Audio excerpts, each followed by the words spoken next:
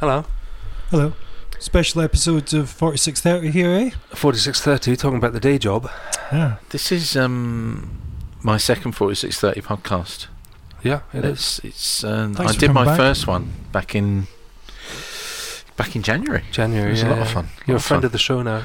Official friend We of got show. some incredible feedback from your performance on 4630. Yeah. Mostly from people who listened back to the old episodes and then Yeah. got back in touch and said that they're pretty incompetent compared to the ones Yeah. with you. There was Set what we can 11. only describe here on 4630 as accidental professionalism. Yeah. Which is the best kind, I find. Inadvertent Are you skill. still doing dry January? I'm now into moist February. Which is where I can't drink, but I can stand in it. Right, I guess. It's yeah. You can wither your toes. There's a lot to be said for osmosis that I can't seem to quite master it yet, but Yeah. I'm really giving it a go. Right. I was standing in a nice peaty single malt this afternoon. It was all right. How are you finding life in the Nuke? Yeah, it's. I really like it here. The place speaks to me. I don't know what it is. I'm just, Is it this? Is it the water? when I moved back here Yeah. from Edinburgh, it's something was just calling me back. It sounds like old Caledonia, all that shit. but Yeah. It wasn't that, but it was just. I think it's the silence. I just think there's some peace that you get from being in smaller places like this that you don't perhaps one doesn't get from living in the city, just because there's so much chatter and rambling going on. I've had so much. You know, the thing is, I've been down south, suburban Essex, most of my life. A chunk of life living in London as well. So I've done that. I know what it feels like. I know what it smells like. I know what it sounds like. There's something about the light. There's something about the sounds of nature. There's something about the sea The coming sky, in and out. the size of the sky as The well. big sky. I mean, I had a big sky in Essex, the Thames Estuary. You see, I've moved basically from a shell fishing village on the north shore of an estuary to a shell fishing village on the north shore of an estuary. So I've swapped like for like. But the thing is the two kind of visual reference points on the horizon in Essex, they blew one of them up, which was the Isle of Grain power station chimney. Okay. So unless they blow up Bass Rock, I think I'm going to be pretty good, because I've got Berwick Law and Bass Rock there on the horizon like nipples. It's quite sexual. And can you see May Island from where you are? Yeah, if I lean out of the window. If you lean out the window, right? Yeah, no, if I go around the corner, Yeah. I can see May really beautifully. What freaks me the fuck out is when the sun hits May Yeah. and you're in cloud, because it's that far away. Yeah. I went there on the visit. Because you've got the puffin thing going. I've got a puffin thing going on. And did you have the puffin thing going on before you moved here? No, Really? it's taken This me. is a new thing. Puffin tattoo could only be a matter No, of you got a days. puffin tattoo. Totally going to get one. Wow. But I'm going to dress the puffin as James Robertson Justice. I'm getting a puffin tattoo. Are you really? I thought you were getting a James Robertson Justice tattoo. I'm getting a Rebel What Scrumbob it is, tattoo. what it is a tattoo of James Robertson Justice on his arm, and he's bellowing "Sparrow" from the Doctor films. You know, I don't know who this guy is. That's all right. You Looks wait till you about learn. Right, okay. Wait till you learn. He's There's a man. I think there's something really. I have to say, there's something really magical about Nuke, and that so many people who aren't from here come here and feel at home so quickly. Yeah. Like, I'm one of those people. I'm an incomer, and always obviously will be. You're an from incomer. Sterling. Sterling, yeah, exactly. So I'm central. Yeah. No. I don't think I coast. could live far away from the sea. Oh, no, I couldn't. But the funny thing is, right? No offense to my family, but I never felt at home there. Yeah. And I never felt at home when I lived in Edinburgh. Did you have or water, London though? Did or you have- anywhere else? You had running water and stuff. Yeah, outside Yeah. at the toilet, outside Yeah. toilet. Yeah. Because the house we had in Ireland didn't have running water for the first 10, 15 years or something. But Really? because it was so close to the sea, we always... You were fine. We when at first my stepdad, when we moved in with him, he didn't have electricity. I Right. remember, and there was no electricity, so it was oil lamps. So I remember the hiss and the smell of oil lamps quite vividly as a kid, just that as they're running. And so we moved we moved out of this shack in Latchington in Essex to a town called Stanfordley Hope around about the time the Summer of Discontent started, and the power went off at 10 o'clock every night. So as soon as we got the electricity, they took it away from us. So for me, I've got the peat smell from being over an island and burning peat, and whenever I smell that now, I'm straight back there. Are you the same with the oil lamps? I mean, where'd you get that smell from? I don't know. It's like nowadays, if you smell it, where would it be? I haven't smelled it in so long. I suppose the last time I would have smelled that would have been a festival. Somewhere at a festival. Yeah. Either walking past a kitchen or a catering caravan at one of the festivals. You're not supposed to have the oil lamps anymore now, and everyone's got these LED things. Yeah. Progress, man. It's not all bad. Speaking of progress, James Yorkston's new album, title please. The Route to the Harmonium. I had to think there. Yeah, well done. I got it right though. It's a very nukey album. It is a very nukey album. It is. Why? I'd agree with that. So you sent it to me and I listened to it in the winter of last year. And it sounds like the place I've moved to. It's very strange, James, to say that to someone, but it's got a lot of the atmosphere and the feel of it. Mm-hmm. And the sound of it, it doesn't sound like an album I've heard before. Are you deliberately, sonically trying to wrong foot people with the... Because it's like, is that supposed to be distorted? What's that noise in the background? It's like, it's amazing. It's like layers of sound. Thank you. Well, I mean, all of that is true pretty much. In the old days, I used to get asked, I still get asked, do you think where you're from is how it affects the sound of my music? And I used to say no. If I was living in London, I'd still be making music like this. But I think it has to affect anyone creative, doing creative things. Their area has to affect them, you know. And the other reason why I think this is quite a Nukian sounding album is, if Nukian's even a word, is it is now. It was recorded over the space of 4 years, very slowly, just bit by bit. So there's been no. I was on tour with Yorkson Thorn Khan. I released 2 albums with Yorkson Thorn Khan. I had one of my books published. I was plenty going on, but I'd come back at night, I'd come back home, and then I'd take the kids to school and walk to the studio and spend 4 or 5 hours just trying to get something going, you know. So all those little noises that you're hearing, they're experiments which have either worked or partially worked. So they may just be in one tiny little bit of a song. But eventually, originally I would have recorded them all the way through the song and just thought, oh no, that's nothing. It's not working. There's one particular track, and it's let's see if I can. Everyone relax. We're going to be playing some music from the album, but there was one that made me wonder if you'd actually recorded it outdoors. Right. Okay. Well, I have to say I wondered about that. Straight away. And this is because the Fisherman's Sheds. It was Blue of the Thistle. Blue of the Thistle. Yeah. Blue of the Thistle. I thought, is he gone somewhere up the road from the house? No, it was just raining like crazy when I did the vocal and guitar part. And the other thing about that track, Blue of the Thistle, that's the very first time I ever played it, and I didn't know what was going on with the melody. I didn't really know what was going to happen with it, with the chords or anything. So when you get to the, I think it's the first verse or the first bridge bit, or there's a bit where I'm like, and that's because I didn't know what the melody was going to do. But then when I listened back, I thought, oh, that sounds really good. And that's the version I kept, because it's just that very first thing. You know, quite often the very first thing one does, I think, as a musician, is the best thing. You know, I've had this discussion recently. I've got a cousin who works in commercial art, and I did some drawings of the kids for Christmas for gifts for them, because I'm cheapskate. But he said, I love your £5 thing, by the way. The what? The £5 thing you do, where all your Christmas presents only cost £5 each. Yeah, £5 for a Christmas present. Because you have to think about it. Oh, you really got to. So you can't and the other thing is as well, is you want to top last year, because everyone. The thing is you don't forget a £5 Christmas present. Yeah. You don't forget what you brought everybody, because it takes so much of your time to think, what can I get them for a £5? So I basically got the family, and I got an amount of money for the family, so whatever it is, £40 for everyone in the family. Cheapskate. And I spent that £40 on art materials and made them all something. Wow. So that's how I did it this year. Saved a few bob, got to be honest. I mean, they think they got a £5 Christmas. I'm telling you now, they got £3.50 Christmas. Wow. That's how I roll. Yeah, but plus time.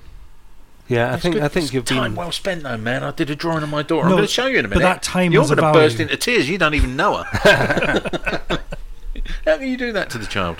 But yeah, we're here. We're all over the shop. That's what I quite like when you're talking about this. So that we're talking about and we've invented a new word so we can discuss it. Did we say nuki? Nukian. Nukian. I think that's It right. sounds Nukian. No, I think it does, and I totally get that. And I mean, you can hear the nuke in it because, especially in that song "Blew the Thistle," you could hear the wind and the rain on the roof of my little studio. So it was the sound of the snook, but it's just all the old instruments brought in, and I'm lucky I'm on a record label who would support my whims if I was to say, oh, can I make an album with a small orchestra?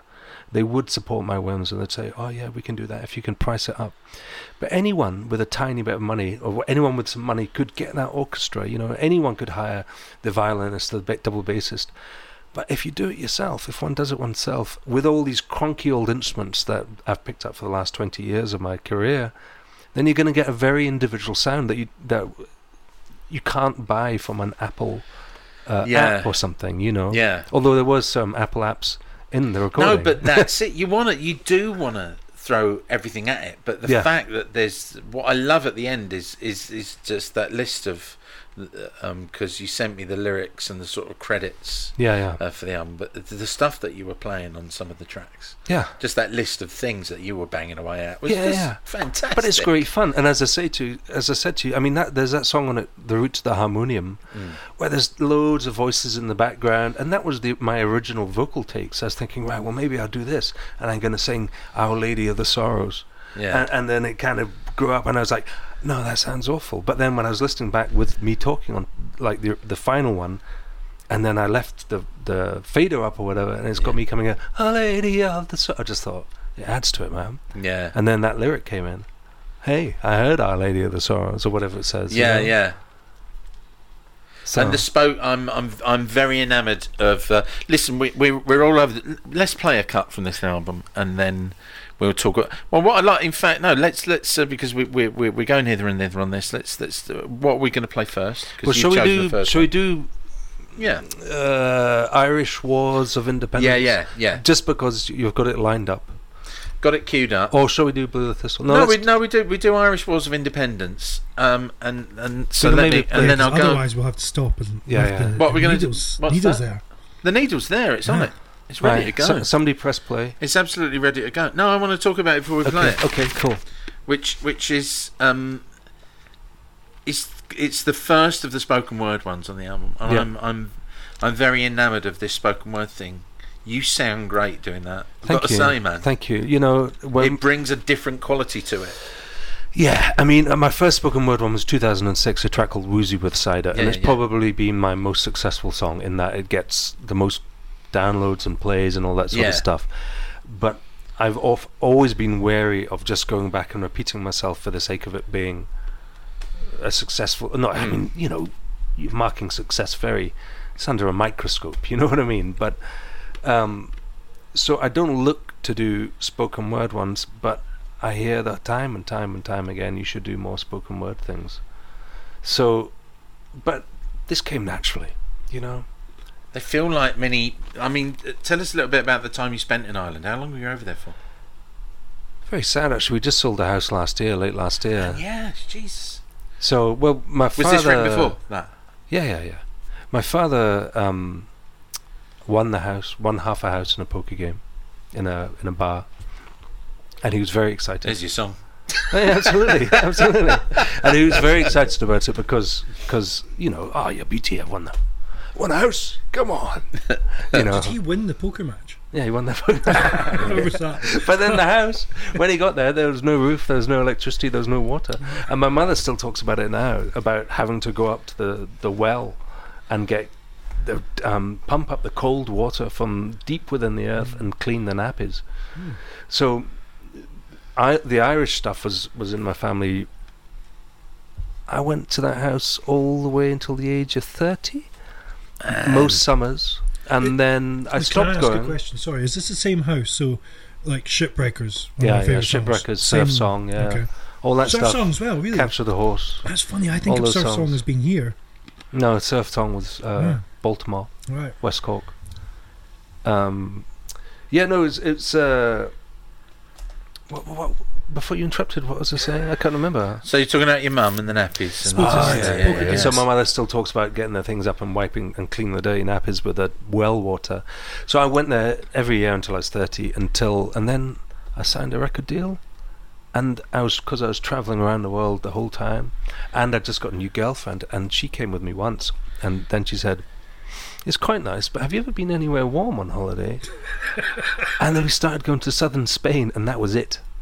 I just never went back to West Cork. I mean, I did. I went back maybe 4 or 5 times, but I've really neglected the place. But I think in a way, that gave me a lot of inspiration. Delving back into the past. So there's a lot of songs in my career written about my time and my. The thing is about, and I get this because I've got my own issues with Ireland. Biological ones. I'll talk to you about them later. But, I remember that. But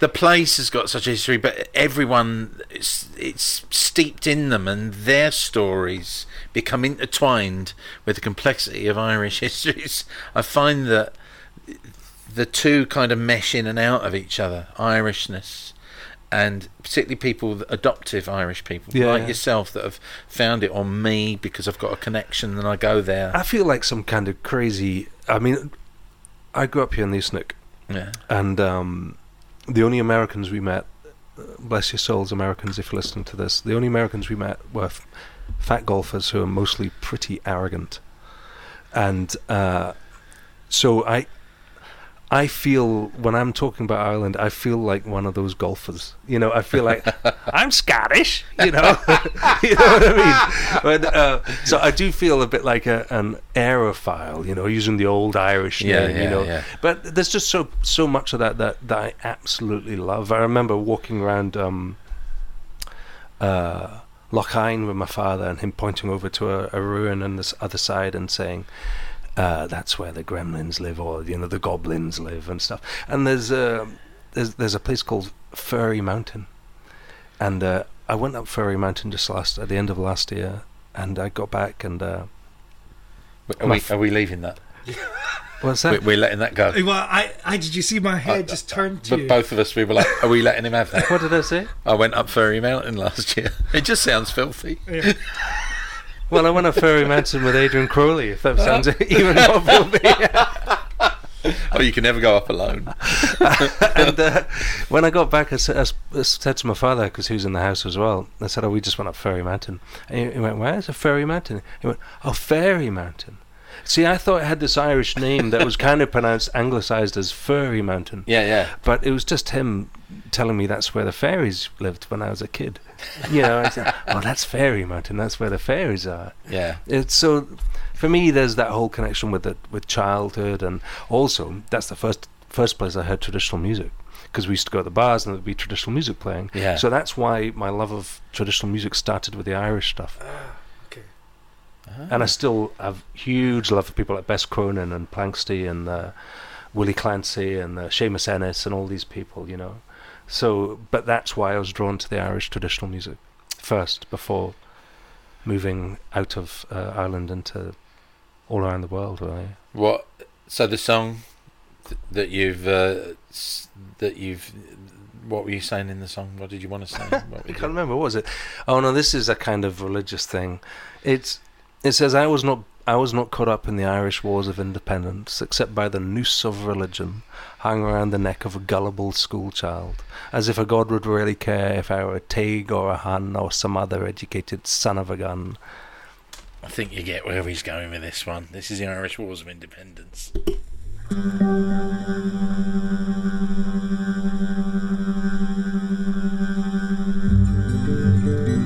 was not caught up in the Irish wars of independence, except by the noose of religion hung around the neck of a gullible schoolboy, as if a god would really care if I were a Tague or a Hun or a stuck-up, over-educated God is asking you to hate, then dear old friends, we've made a big mistake.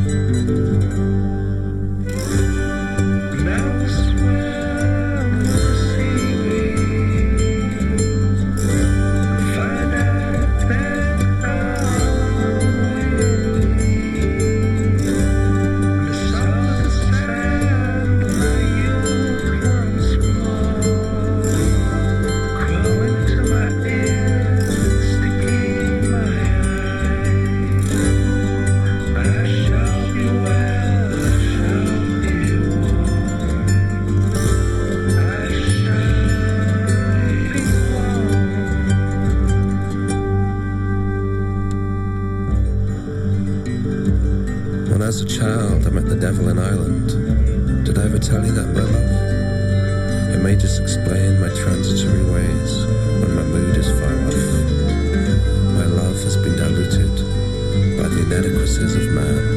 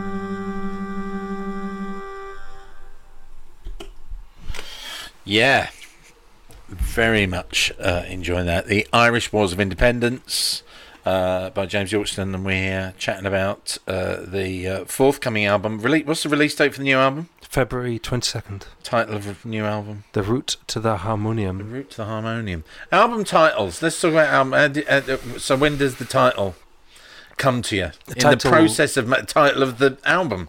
What are you going to call your album? It's for me, this one was quite a tricky title to come to.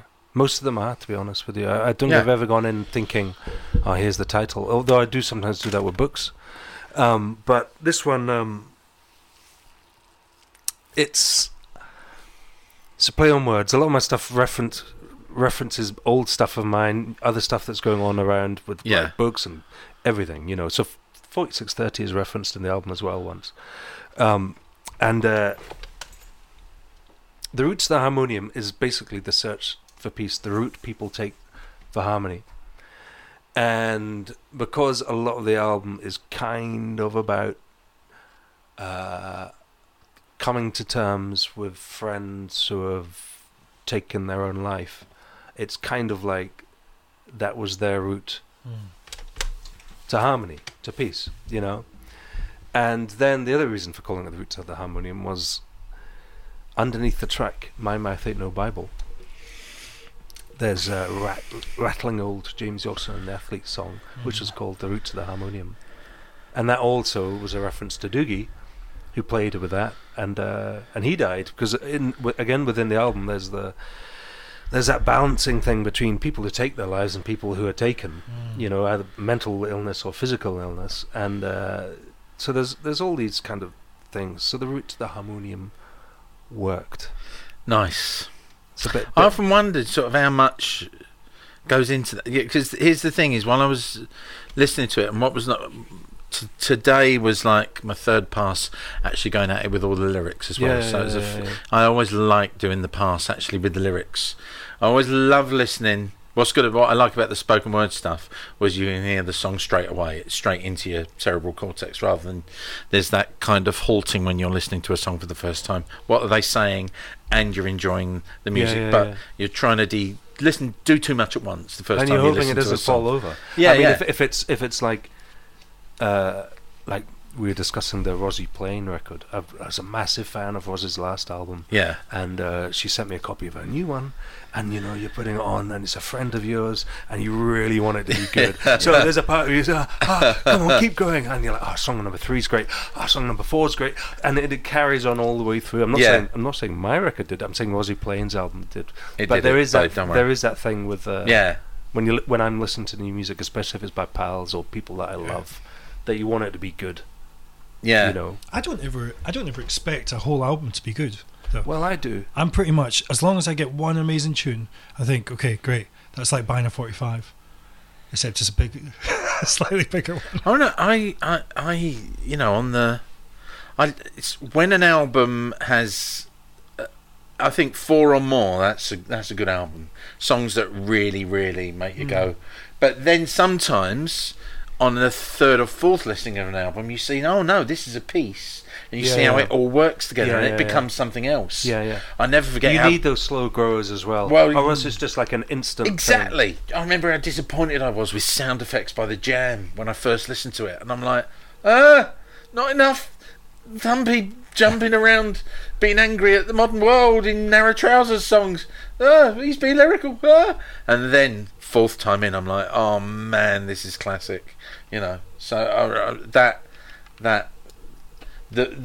love that old feeling that repeated listening would give you. Whereas that's what I think that is the shame about now. Whereas people quite immediately go, I don't like that one. What's the next track like? Yeah. And then when people buy piecemeal from an album, I'm like, oh come on, commit. Like the old days. Yeah. No, live with the damn thing. Develop a relationship with it. Everyone's different, of course, but I'm certainly of that school as well. And there's no way I could put something on a record without being behind it. There's no way I could do one good. Oh, this will be alright. Stephen only wants one good song. And anyway, I know my expectation levels. I know from stuff you've released. Actually, I can't say anything.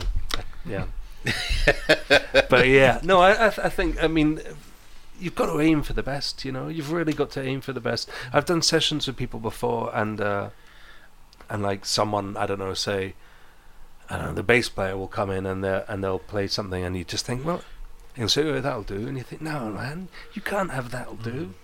You've got to really do your best. You've got to do something that in 30 years' time, 40 years' time, your granddaughter listens to it and just goes, help my boob, listen to that bass playing. Listen to what Grandad, listen to what he was doing. You know, you've got to have something which is really pushing enough to do it, you know? Yeah. We're going to play the track Shallow now, and when I listen to it... Shallow? Well, sorry. I mean... It's a joke between Sahel and myself. Shallow and Challow. Yeah. It means hurry up. And Shades of Electronica. This is Electronica, this one. I like this. Yeah. There was the kind of that pulsing... You know what that pulsing after is? the brushes. What is it? Tell me what it is. Oh, God, it's going to be something mad. Is it a toothbrush? It's a jack lead. Where you touch the jack lead and it goes... Oh, you absolute dick! I love that so much. That's what the heavy thud is. Yeah. And then I did it to a click. This version is the second version that I did. The original was not to a click, so I did it again to a click, which I very rarely do, but I did for this song. So, and then in the middle of this one, David Wrench added an ARP, an old synth called an ARP. Yeah. But yeah, it was originally a buzzy jack lead and an amazing trumpet solo by Tom Arthurs. And what my notes say here, I've got Tom Arthurs, the trumpet. It's just fabulous on this cut. And at the end, so I was looking at the end. I was enjoying what I thought were strings at the end. What is it at the end? Nickel is harper. That a? That's me playing 4 tracks of nickel harper. So that is a stringed, a bowed instrument. It's a bowed instrument. Yeah. Because I was like, it's a Swedish keyed fiddle. There we go. That's all right. God, I wondered what that was for a minute. Because I looked and I couldn't see anything I recognised instrument-wise. Yeah. No, it's a keyed fiddle. I got into nickel harper just purely because I love the sound Did you just bought one when I came to SUP? Did you have one in the back of your motor or something? Yeah, I've got 2 at the moment, and so it could have been the second one. I've had one for about 5 years and one for about 6 months that I'm actually going to sell and give the money to the owner. Oh, okay. Because it's up here with me. Yeah. For me to try, but I don't like it as much as my own one. Because my own one's got a much deeper body, so it's got some more sort of viola sound. Oh, okay. Whereas most of them have got sort of lighter sort of violin sound. Sounds but brilliant. this thing I always talk about on stage, the DNA thing. My family, we all had our DNA done. I had my DNA done, and I came out as 2/3 Scandinavian, and then 1/3 Celtic. You know. Yeah. And so that gives me the excuse to play the nickel harper without feeling as if I've ransacked somebody else's culture. The nickel harper is in his blood, ladies and gentlemen. It's right in there. I was wondering about characters in your songs, the process, what you conjure up when you're writing a song, then your narrative starting point for something like Shallow. Where do you kick off? And I'm going to have a follow-up question once you've answered that one. It's a tricky one because it's quite an abstract song, Shallow, because it's again that was written after a friend of mine basically took her own life, and it's trying to sort of see things. That one and the first one on the record, Your Beauty Could Not Save You, and that line, there are years that could have been hours, there are years. You know, it's just trying to say, what the fuck? You know, there's no. Not, I mean, obviously, talent-wise, I'm nowhere near, but I'm not Tom Waits. I'm not pretending to be, you know. Yeah. I have this thing that people like David Bowie, who are incredible artists, they attract people who try and be like them. So like Ed Sheeran, he's very popular at the moment. There must be 1,000 Ed Sheeran guys, you know, at the moment going, oh yeah, I'm a bit funky. You know, I can't do any of that stuff. I can't sing. I can't really play an instrument. The only thing I can do, and I know this sounds daft, but it's the truth, the only thing I can do is be James Yorkston. Yeah. And I'm the best James Yorkston there is. Oh, yeah. Okay, I might not be very good at that. That's the realisation, but I think that's when you start making the interesting work as an artist, is when you realise, that's it, I'm the only James Yorkston, but it's good for you because you are. Yeah. I can't be realising that. No. Because then I'd be the second. Yeah. And you'd probably be better at it than me, you know. I have been mistaken for you in the street.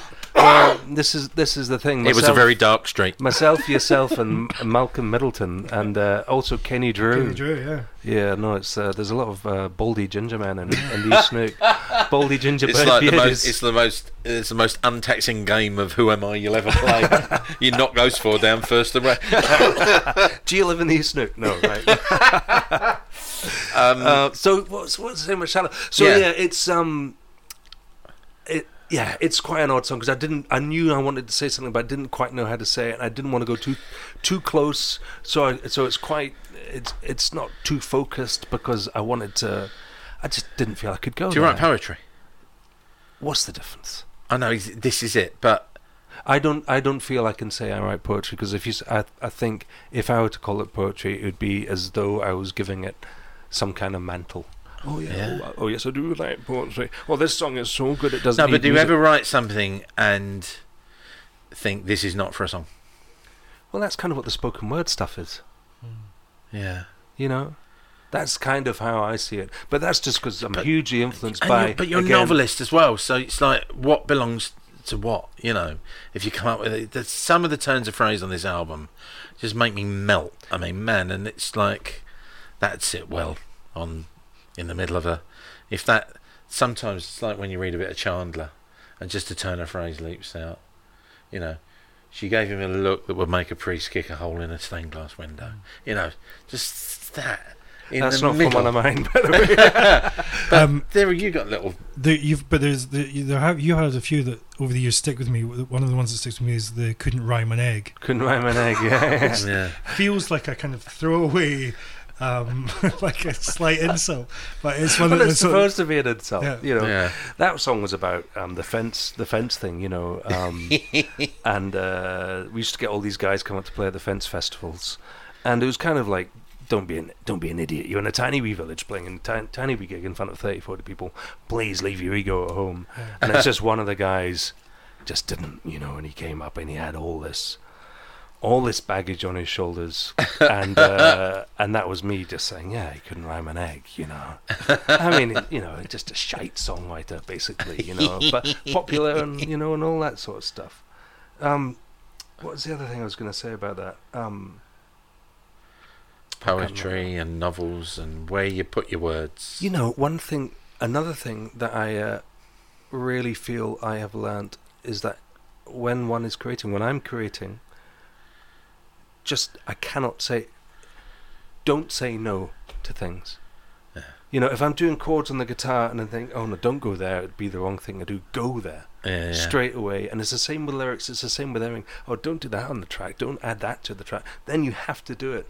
And I got to that stage by being in the studio with bands and with other people, and maybe the bassist or the drummer or somebody would say, how about we try this? And then somebody else, potentially me in the past, would say, oh no, that sounds like a bad idea. The worst thing you can do is put that bridge down, that door down on creativity. You have to let it all flow out. So that's why on that last song we heard, The Irish Wars of Independence, there's that like crazy synthesizer solo and thing. I mean, if I was thinking, why don't I triple layer a synthesizer solo, then I probably would have thought, why don't I just go home and have a plate of beans? You know what I mean? Because it's not going to work. It's going to be a complete waste of time. Yeah. So that is another thing, is just keeping the doors open to ideas and letting your inner schema kind of come out and do it for you. I'm liking that. I'm liking the inner schema. This is Shallow. Shallow, I hear your call.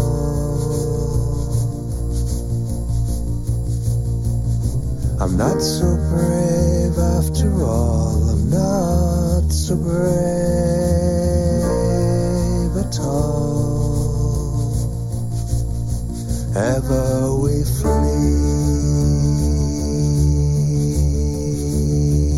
ever we fray.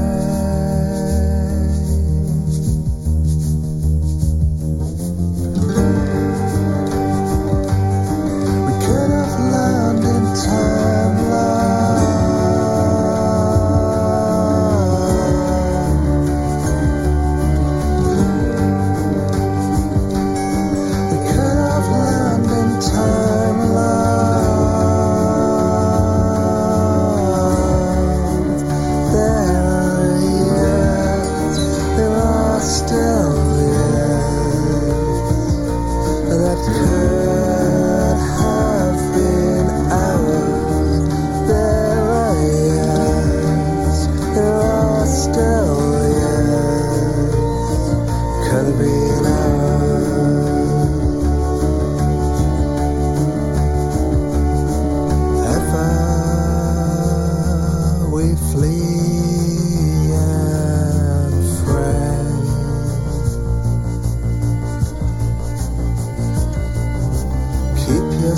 yourself in line. Keep yourself in line. Shallow we flee. Shallow we fray.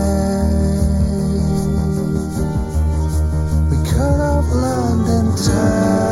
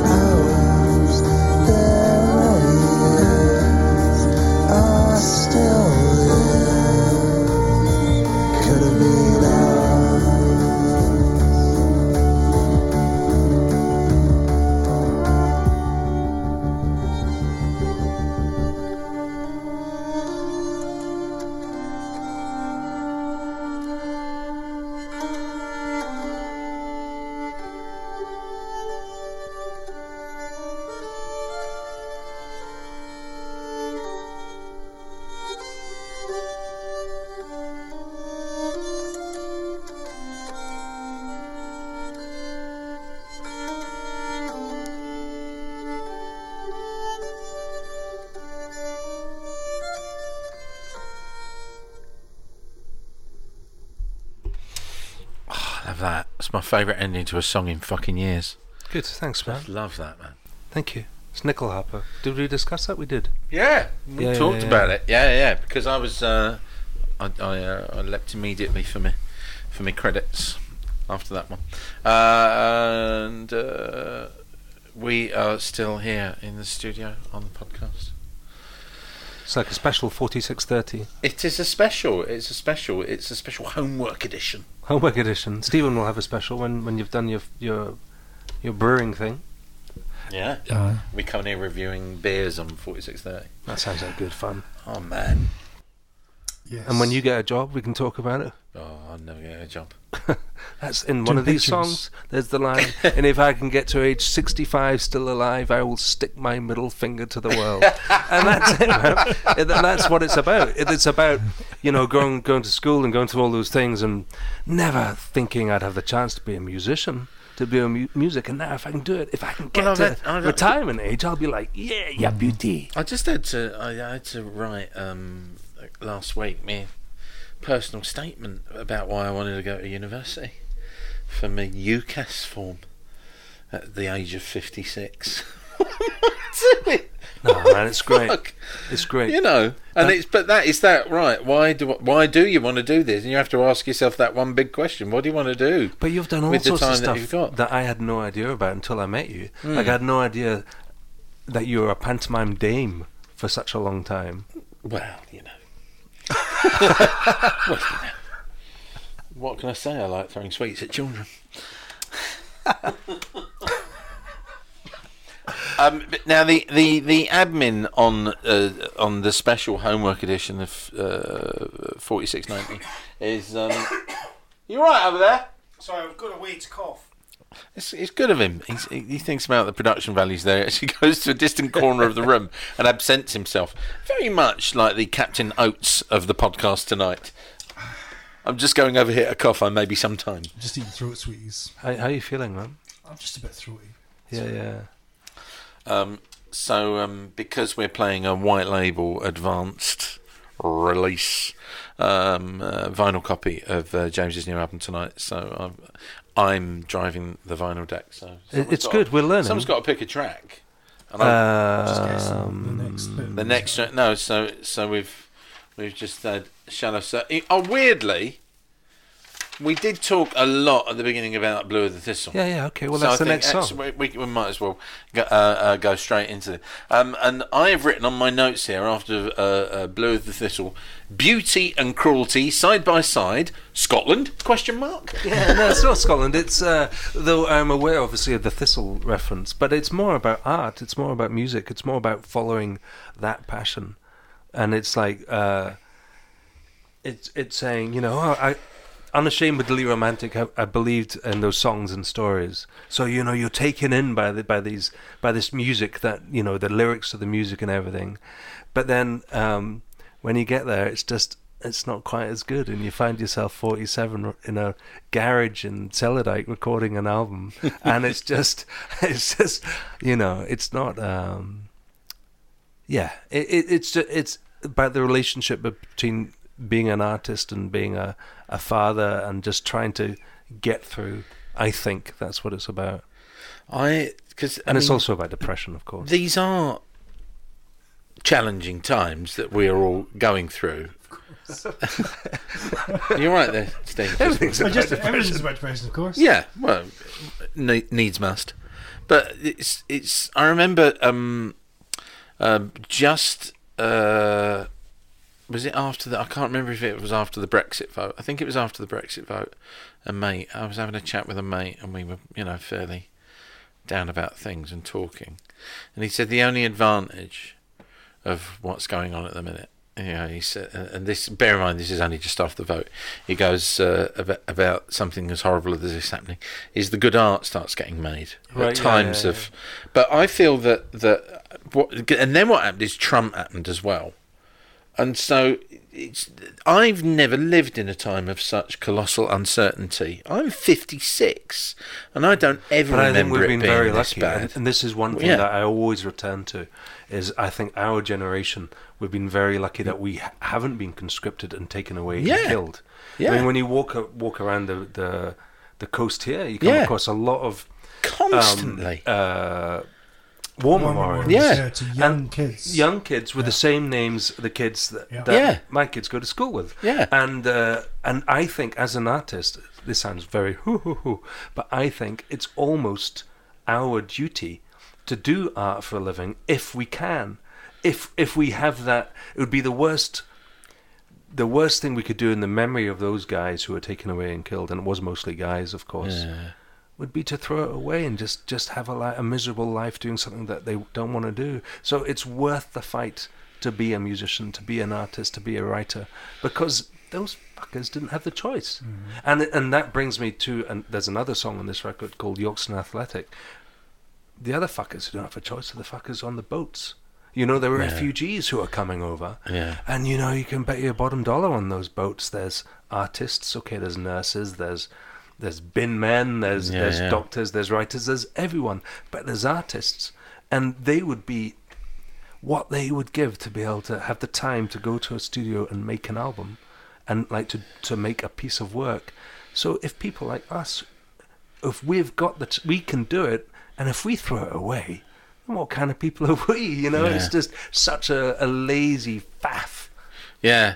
But whereas the way that it was initially being discussed with the people I was talking about was it was like a reaction. The making of art is a positive reaction to something. But as time has gone on, the 2 years since Brexit have elapsed, and it's got worse and worse and worse and worse. art now has started feeling more like a sanctuary.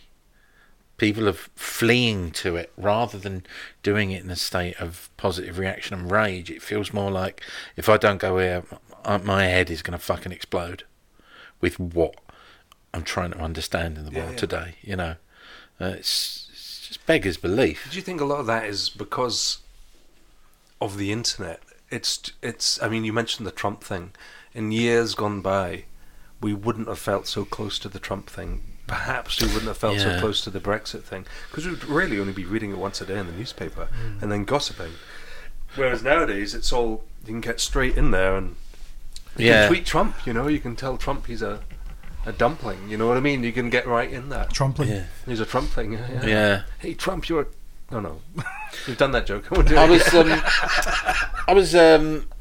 Someone was chatting to me. There's that new film by your man who was Wolverine. He's playing Gary Hart, the presidential nominee, the guy that he had an affair, and that kind of blew his political chances out the water. And someone said to me, "What are they doing that film for? It looks really boring." I went, "They're doing it because a guy had one affair, and it completely and utterly destroyed his life career, and he was finished, and he could have been a properly decent president, and yet this guy, says grab the pussy, says what he wants." Is racist, hates gays, hates women, hates just and we're not talking about you, Stephen. It's, not you, Stephen. Donald Trump. Yeah, different Stephen. And that is just too soon. So I just feel that I just feel myself being drawn more and more towards it. Other people's art. Going to galleries, making art, being part of it. It's just. I feel like a salmon. I feel like it's an irresistible pull to just to do it now, and I feel a lot of people are feeling that pull as well. Certainly, I run a club called To Sup with Pfeiffer, yeah, and I get people coming up. I get musicians mostly and poets coming up, and being able to, especially with the songwriters who are more successful with bands. So like famous guys with their band, or famous women, when they come up and they're and it's just them solo, and you just get rail to the husk of their art, you know, just the pure thing, without the guy saving their ass on the piano or whatever. Yeah, I love that, because that's the personality, Have I pronounced that wrong, Stephen? No, well, that was just the use of the word husk. That would be the shell. Yeah. But then what's inside it? So I would think of the husk as being the band. Well, I was saying the husk, as in the like the skin. Okay. So like underneath the underneath clothing. the husk. Yeah, I see. Yeah.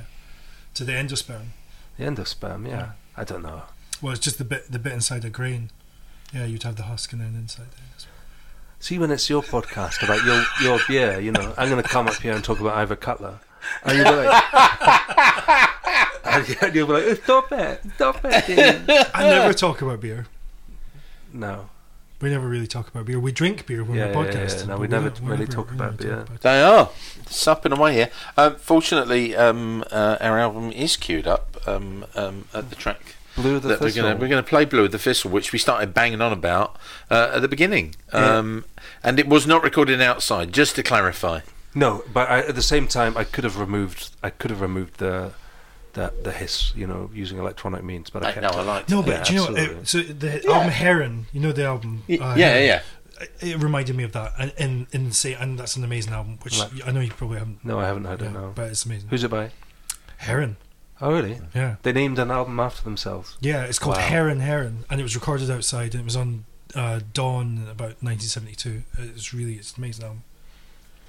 Top drawer stuff. So this is not fully queued up, so there's we pause.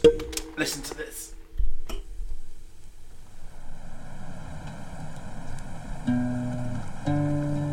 Unashamedly romantic, my tragedy was I believed in those songs and stories. I'll be tales of the broken hearted, cruel comedians, bittersweet. And like the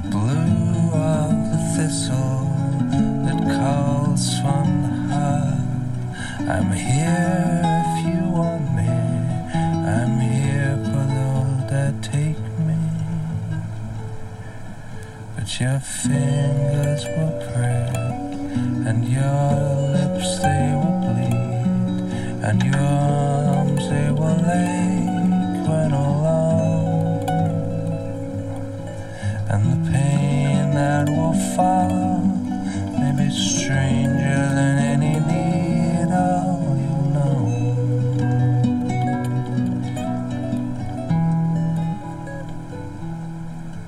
Until the morning's come light,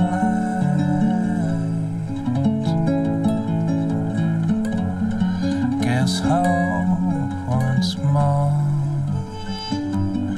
Oh, in the morning's come light,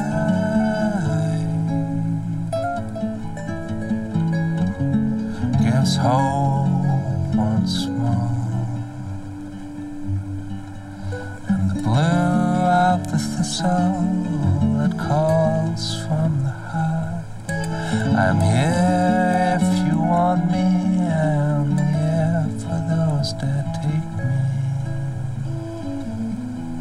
But your fingers will prick, and your lips they will bleed, and your arms they will ache for alone, and the pain that you find will be stranger than any needle I've known.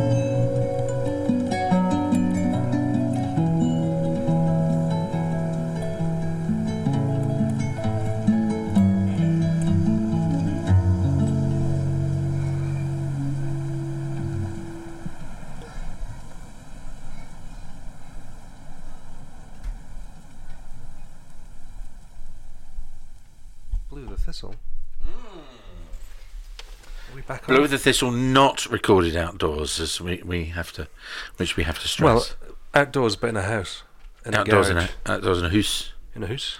Left all the and it just this that just the different textures at work in that song. It's allowed, you know. It's allowed. There's no one particularly... Domino Records, man. They're the best label. You know, when I approached Domino Records... This is a ballsy album, man. Good, I think. This is a ballsy fucking album. I love it. Good, thank you. Because Thank you. it's just... It's playing a fucking delicate and lovely game. It's really, really... Just as I listen to it, it's just... You fall into the sounds. Yeah. As a listener, it really properly... draws you in. You're just like, it's that you ever had that physical response to good radio when you're there's a thing and it was I had a mate who worked in radio. What you always want them to do is stop what they're doing and look at the radio. That's what you're aiming for when you make radios, for them to stop and look. And it's a physical response. When something absolutely amazing is being said on the radio, you do find yourself stopping what you're doing and actually looking at the damn Turning thing. the kettle off, yeah. Yeah. And that's what this album is doing, man. Oh, that's good. I mean, I've been so close to it that it's... I mean, I love it to bits, but I'm aware it is not a pop record, even though I would class it as a pop record. I'm aware it's not, like a... There is a word in traveller songs. Is it clonach or something? And it's where the meaning of being lost in the song. All right. Okay. Yeah. I know. That's one of the words that came to I know mind what you when I mean. was- I can't remember what the word is. You know but what I'm talking about? So yeah. it's I mean, in- it's especially down in the Aberdeenshire. A lot of the Aberdeenshire singers. I'm going to go somewhere and look it up. I'm doing admin. Well, Stephen has left us now. I was trying to do a little bit of... He's scampered off to do some like Googling in the middle of the podcast. What track are you looking for, Phil? So here's the thing. I think we should talk about this track before, because there were... firstly, I was quite drawn to Solitary Islands All because I'm a touring comedian. Yeah. There's something about... It was one of the... Just to have a song... Just to have someone sing a song about the job, about life on the road, and it's just... And it was so lovely, because there is that universality in the life that you and I live, even though we do completely fucking different things. Yeah. And I'm just like spouting whimsy and amusing people by gurning.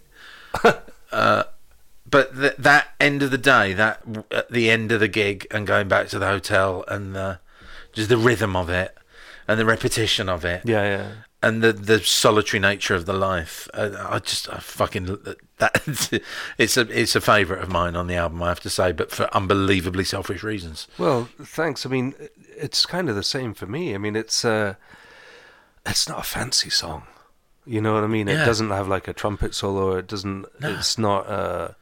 No one's going to go, oh, check that out. You know, it's not, it hasn't, but it's just a nice little thing, and I think it's got some lovely lines in it as well. Yeah. It's one of those ones that just came out, you know? Yeah. Yeah. It's a very, very simple, and it's there because I love it, basically. Yeah. I don't think it's going to impress anyone. I'm pleased that you chose it. Do you have that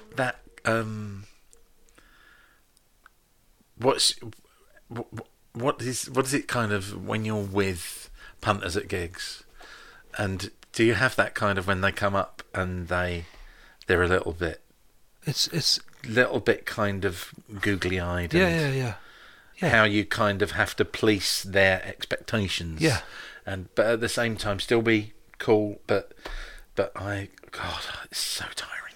I love it. I was at a poetry gig in Glasgow with Dan Withered recently, because I wrote a poem for this book. Yeah. And I did the poem, and then Dan said, "Oh yeah, you're really good, man." I said, "Oh, thanks."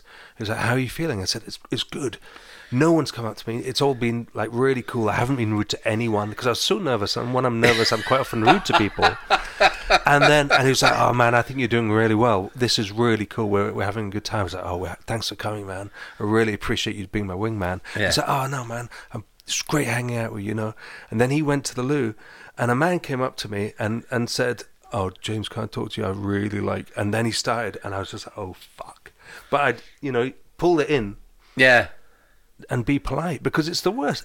For me, I find it very hard having people saying, "Oh, I love what you do," because my instant reaction is to shut them down and move away so I don't have to get embarrassed and kind of... Yeah. I don't know if that makes any sense. Well, what I started doing on tour was kind of deliberately putting myself in harm's way. So at the interval, I wander around and go, "Thanks for coming." Just walk up to people, shake hands. "Thanks for coming." And they're like, "Oh yeah, no, you're welcome." Right, okay, move on. Next one. "Thanks for coming." I just do that now. So it sort of stops the kind of Phil. What's it called? No one waits around at the end and in psychiatry, is that called flooding? I think that's called flooding. Is that what they do? Yeah. Where like if you're frightened of spiders, you put your hand in a bucket of spiders. Yeah. I mean, it's that part of shows is. I mean, I didn't sell merch at gigs for maybe the first 4 or 5 years of my career because I was just too scared to sit out front and sell CDs and stuff. So it's just, I don't know. But also, you don't want to. I don't want to say disappoint people, but for me, it's more about just being rude to people without meaning to be. But just because I've got no other way of handling the situation. There's this weird kind of... someone told me online, said, "Oh, there's a lot of stuff online about you being really horrible to people." And I'm like, I'm not horrible to people. I'm never horrible to people. I'm horrible to cunts. If people come up and they're dicks to me, I mean rude, right? Then I'm going to be rude back. Right, but that doesn't happen. That fucking hardly happens at all. But if people come up to me in the old days, if I was with my kids, I used to not, but I'd be minimal. I'd be, "Oh yeah, okay, yep, sure, absolutely," and I'd kind of rush them, but never rude. And I don't know where that came from. Because people are generally quite nice. I've been rude hundreds of thousands of times, but I'm trying. You're really good. Yeah, but I try not to be. Yeah. He's one of these people. He'll take the piss out of you, but really, Easter Island face completely serious. Yeah, I don't. So you think he means what he's saying? Trying not to, because I do a podcast with him. So it's supposed to be humorous. I'm not talking about with my pals. I'm talking about when people come and talk to you at gigs. I find it excruciating. I just find it so embarrassing that I don't know what to say, and I just try not to say anything. And sometimes that comes across as being rude. I didn't find the word. All right, okay. That went off. Yeah, that you're Googling, yeah. Okay. But we'll call it Clonach. Okay. Keep talking amongst yourself, boys. Basically, I've turned up at this podcast and I'm like... He's running it. He's running the record now, isn't he? It's quite handy. You all right, Stephen? Yeah. What have you been doing? How's that throat of yours? It's okay, yeah. Have you been swimming? I did go swimming today. I didn't go in the sea. It was freezing today. Really? That hail coming down was almighty. So no, It's just like that in February. Yeah, it is like that in February. Yeah. No, I didn't go swimming. But I almost swam a whole. I was in the pool in St Andrews a few weeks ago, and I almost swam a whole length underwater, which I've never done before. Really? Underwater, yeah. But I've never done it before. What, a fella like you in your 40s? Yeah. You're joking. It's not an Olympic length. It's It's 25 metre? Yeah. That's still pretty good. Yeah, it's all right. How far? All of it or nearly? No, I'd say I did about a fifth of it.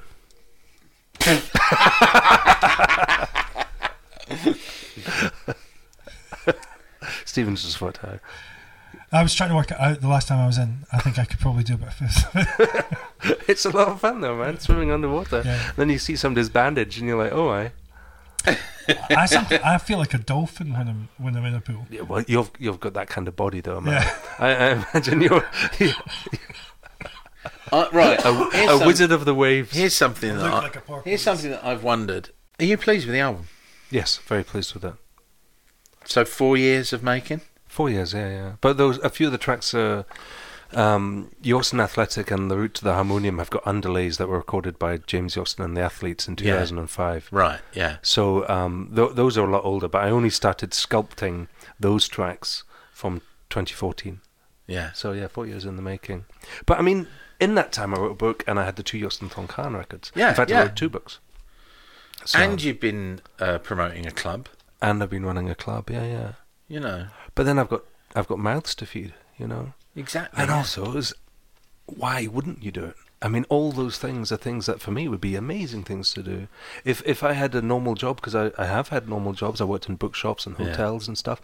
If I was working in the bookshop but I was doing the club, or if I was working in the bookshop but I was doing Yorkson Thong Khan or James Yorkson, they're all amazing things to do for me. Yeah. So the handful of different things, it's just, and 4630.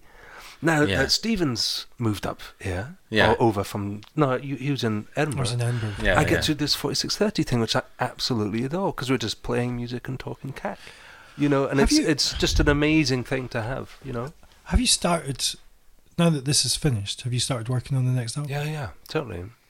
And the Yorkson Thong Khan album's next one's ready to go. Yeah. Oh, wow. Which is just like the best.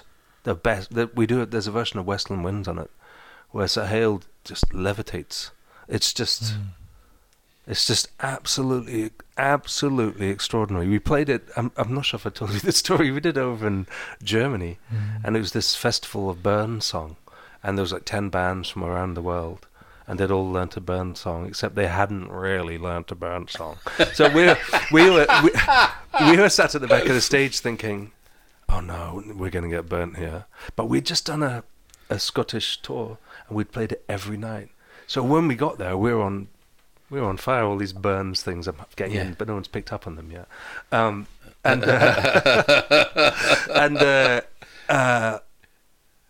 It went around the houses, and when it got to us, we did Westland Winds, and Sahel he went off on one of his Sufi things, you know, when he's singing, and his projection, and one of the guys on the stage, he was so moved by it that he walked off the stage crying in tears, you know.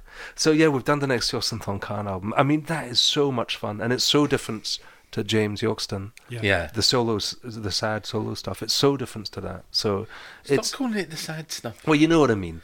And I'm about to play the sad one, but you know. And the last thing about the Yorkson Thong Khan thing is, all the way through my 20s, I was in rubbish indie bands, and it was like, when I was younger, I didn't think I could be a musician, and then when I was a musician, I didn't think I could be doing the kind of music I liked, i.e. Can and Faust and Kraut stuff, you know. Yeah. And then all of a sudden, I'm in a band with a Sufi singer, a sarangi player, and a jazz double bass player, and we're doing the Kraut stuff, except we're mixing it with Sufi, and you know, so happy doing that stuff, and it's like a gift. Yeah. You know, I wish I could have been doing that in my 20s, but then Sahel would have been 5, so. Well, there you go. I'm gonna go out. I'm gonna play this one because it's all very well me saying to you, don't say the sad James Yorks and stuff. This is one of the saddest songs I've ever heard in my life, which is Villages I Have Known My Entire Life. Firstly, how difficult a song was it to write, and did you know that you were going to write about that part of your life? That part of my life was when my children was very ill, and she was for a long time. You know, there was 3 years when we were tied to the hospital, and we were in at least once a week, and the longest stint was almost 7 weeks, where we'd have to stay on. One of us would have to stay in the ward beside her, and it was an absolutely terrifying experience. But it's not easy. But you know, it's not. I'm not the cheeky girls. No one's going to buy a James Yorkson album and be surprised to hear stuff like this, because as a human being, as an artist, one reacts to what goes on around one, and this is what I write about. You know. Do you feel that what happened with her has made you a different artist? Yes, 100%. Because beforehand, I remember this very clearly. Before she was diagnosed, I played a show over in Ayr somewhere, and it was sold out. And it wasn't a massive gig; it was like 100 people or something. But it was sold out, and I had no nerves, and I didn't really care. And I just drove away thinking, I didn't enjoy that at all. What am I going to do for my career if I'm not enjoying music anymore? But then when you spend 3 years waking up every 6 hours, and especially when you're in the hospital and at night, and the lights are off, but there's all these flashing lights around you from the different devices to keep her going. Yeah. And it used to remind me of recording studios, because they're always dark and they've always got loads of LEDs. So it would remind me of that, and it's just like, never will I take it for granted again. If I get out of here, I'll never take it for granted, and I don't take it for granted at all. Every minute I'm on stage, every minute I'm in the studio, every minute I'm recording, you know, and I'll never lose that. I'll never lose that now. So I'm a completely different artist. Because also now what's the worst thing that could happen? And it's never going to be as bad as that. Certainly none related to my music, it's never going to be as bad as that. You know, I'm never going to get a review that's going to hurt me anyway to the amount that hurt me. I'm never going to get booed off stage in any way that's going to make me feel remotely as bad as that. So it's kind of made me, I don't want to say bulletproof, because then people can write me things saying, James, you're a fat, bald bampot, and I would go, fat, bald bampot. But yeah, it just, that kind of thing totally changes one's perspective, I believe. Yeah. How you once it's out there, the album, is there a sense of sort of trepidation? Yeah, there is the thing about, will people get it, or will I get? You know, it's not for everyone. I know it's not for everyone. I think my fan base will get into it. In fact, I would say I know. You know, I'd be very surprised if they didn't, because the songs that I get asked for are the ones like these. Yeah. So When the Heart Rolls In is one that people ask for. Woozy with Cider, all these kind of things. And also I've played a few of these new songs live, and they've gone down very well. So there is trepidation, because nobody really wants to be beaten up in public, you know. And I don't really want reviews saying this is the worst thing ever. You know, I did an interview with Vashti Bunyan a couple of weeks ago, and she told me about a review she got in 1969. And she could still picture it. She could still remember the magazine. She could still remember the page number. That was a bad review. So, of course, you do feel those reviews, but at the same time, what can you do? Yeah. You know, you have to be true to oneself as an artist. Yeah. It's a great album, James. You've done a good piece of work. Thank you. I wouldn't sweat it, man. It's an absolute beauty. How long are you going to be working this one? Because I know Yorks and Thorn Khan stuff coming up. You're touring this in May. Yeah. In the UK in April and May. Yeah. Germany in April, and Sweden, and then festivals throughout the summer, and then Ireland in the autumn. And then we'll just see what else happens, you know, if folk want it or if they don't. And there's some other stuff bubbling away in the background, which which I'm very excited about, but that may take precedence. It depends how everything goes. Exciting and bubbling. They're two words that we like. Speaking of bubbling, I've seen your things out there. Kettles. Your kettles. When are you making your beer then? Is that coming soon? Yeah, well, that's a test batch right there. I'm looking at a barrel. That's a keg. That's really? Yeah. This one here? Yeah. It sounds empty, man. Test batch. It was probably a leak then. You got to move. We'll have some beer soon. I'll be back for that podcast anyway. Okay. Shall we play this song? I think we do. We play this song. I think we might as well. Let's do it like we did. Let's all say goodbye. James, thanks for that privilege. Phil, thanks for coming back into the Absolute 4630 studios. My complete pleasure to return.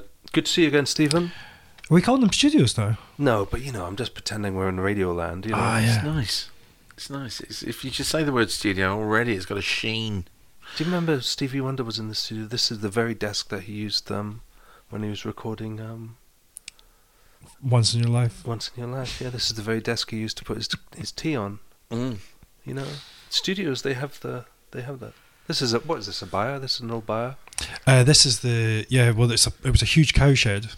Yeah, it's a byre, yeah. And then this part was the bit where the horses were. Right, okay. And then just outside there is where the carriages were. All right, cool. But there's at the entrance down there, there's a tiny old little horse painted. That when I open the doors, you can see. All right.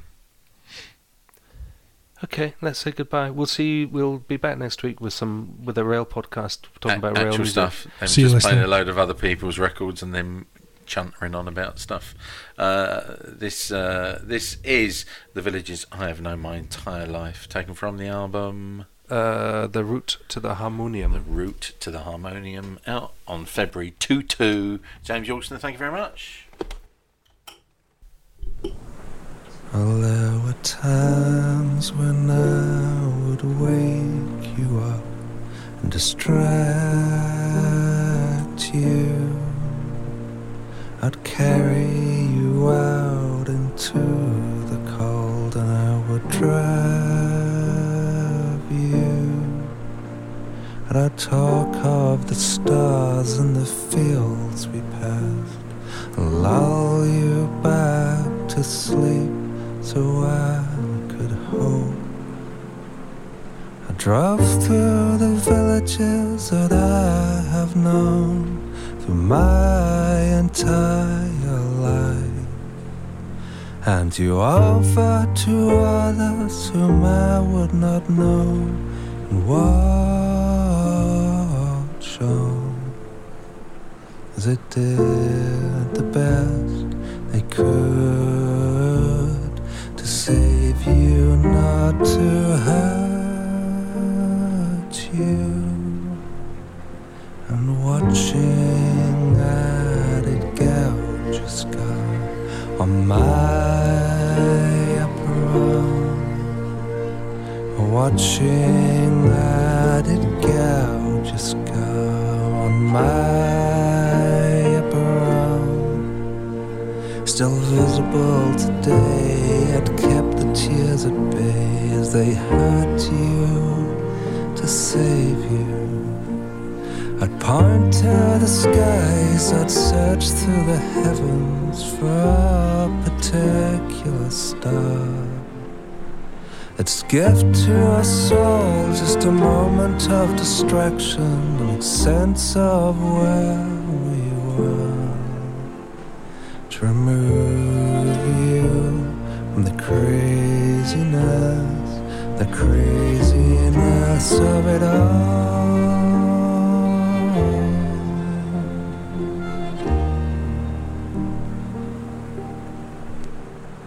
And I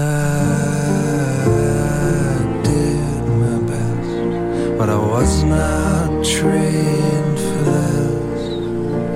And I promised that I did my best, but I was not trained for this. And we did shout and we did cry, you and I, at one another, for we hated where we were. And we did shout and we did cry, you and I at one another, for we hated where we were. And I would promise that we would escape, you and I, but I was not sure of this. Yes, I would promise that we would escape, you and I, but I was not sure of this. And I do not miss a second of those days, but the only time I feel that my blues are a danger are when I'm drunk, waiting a tube train at night, and the thought of what you've been through, well, it keeps me alive. To save you, not to hurt you, to hurt you, to save you.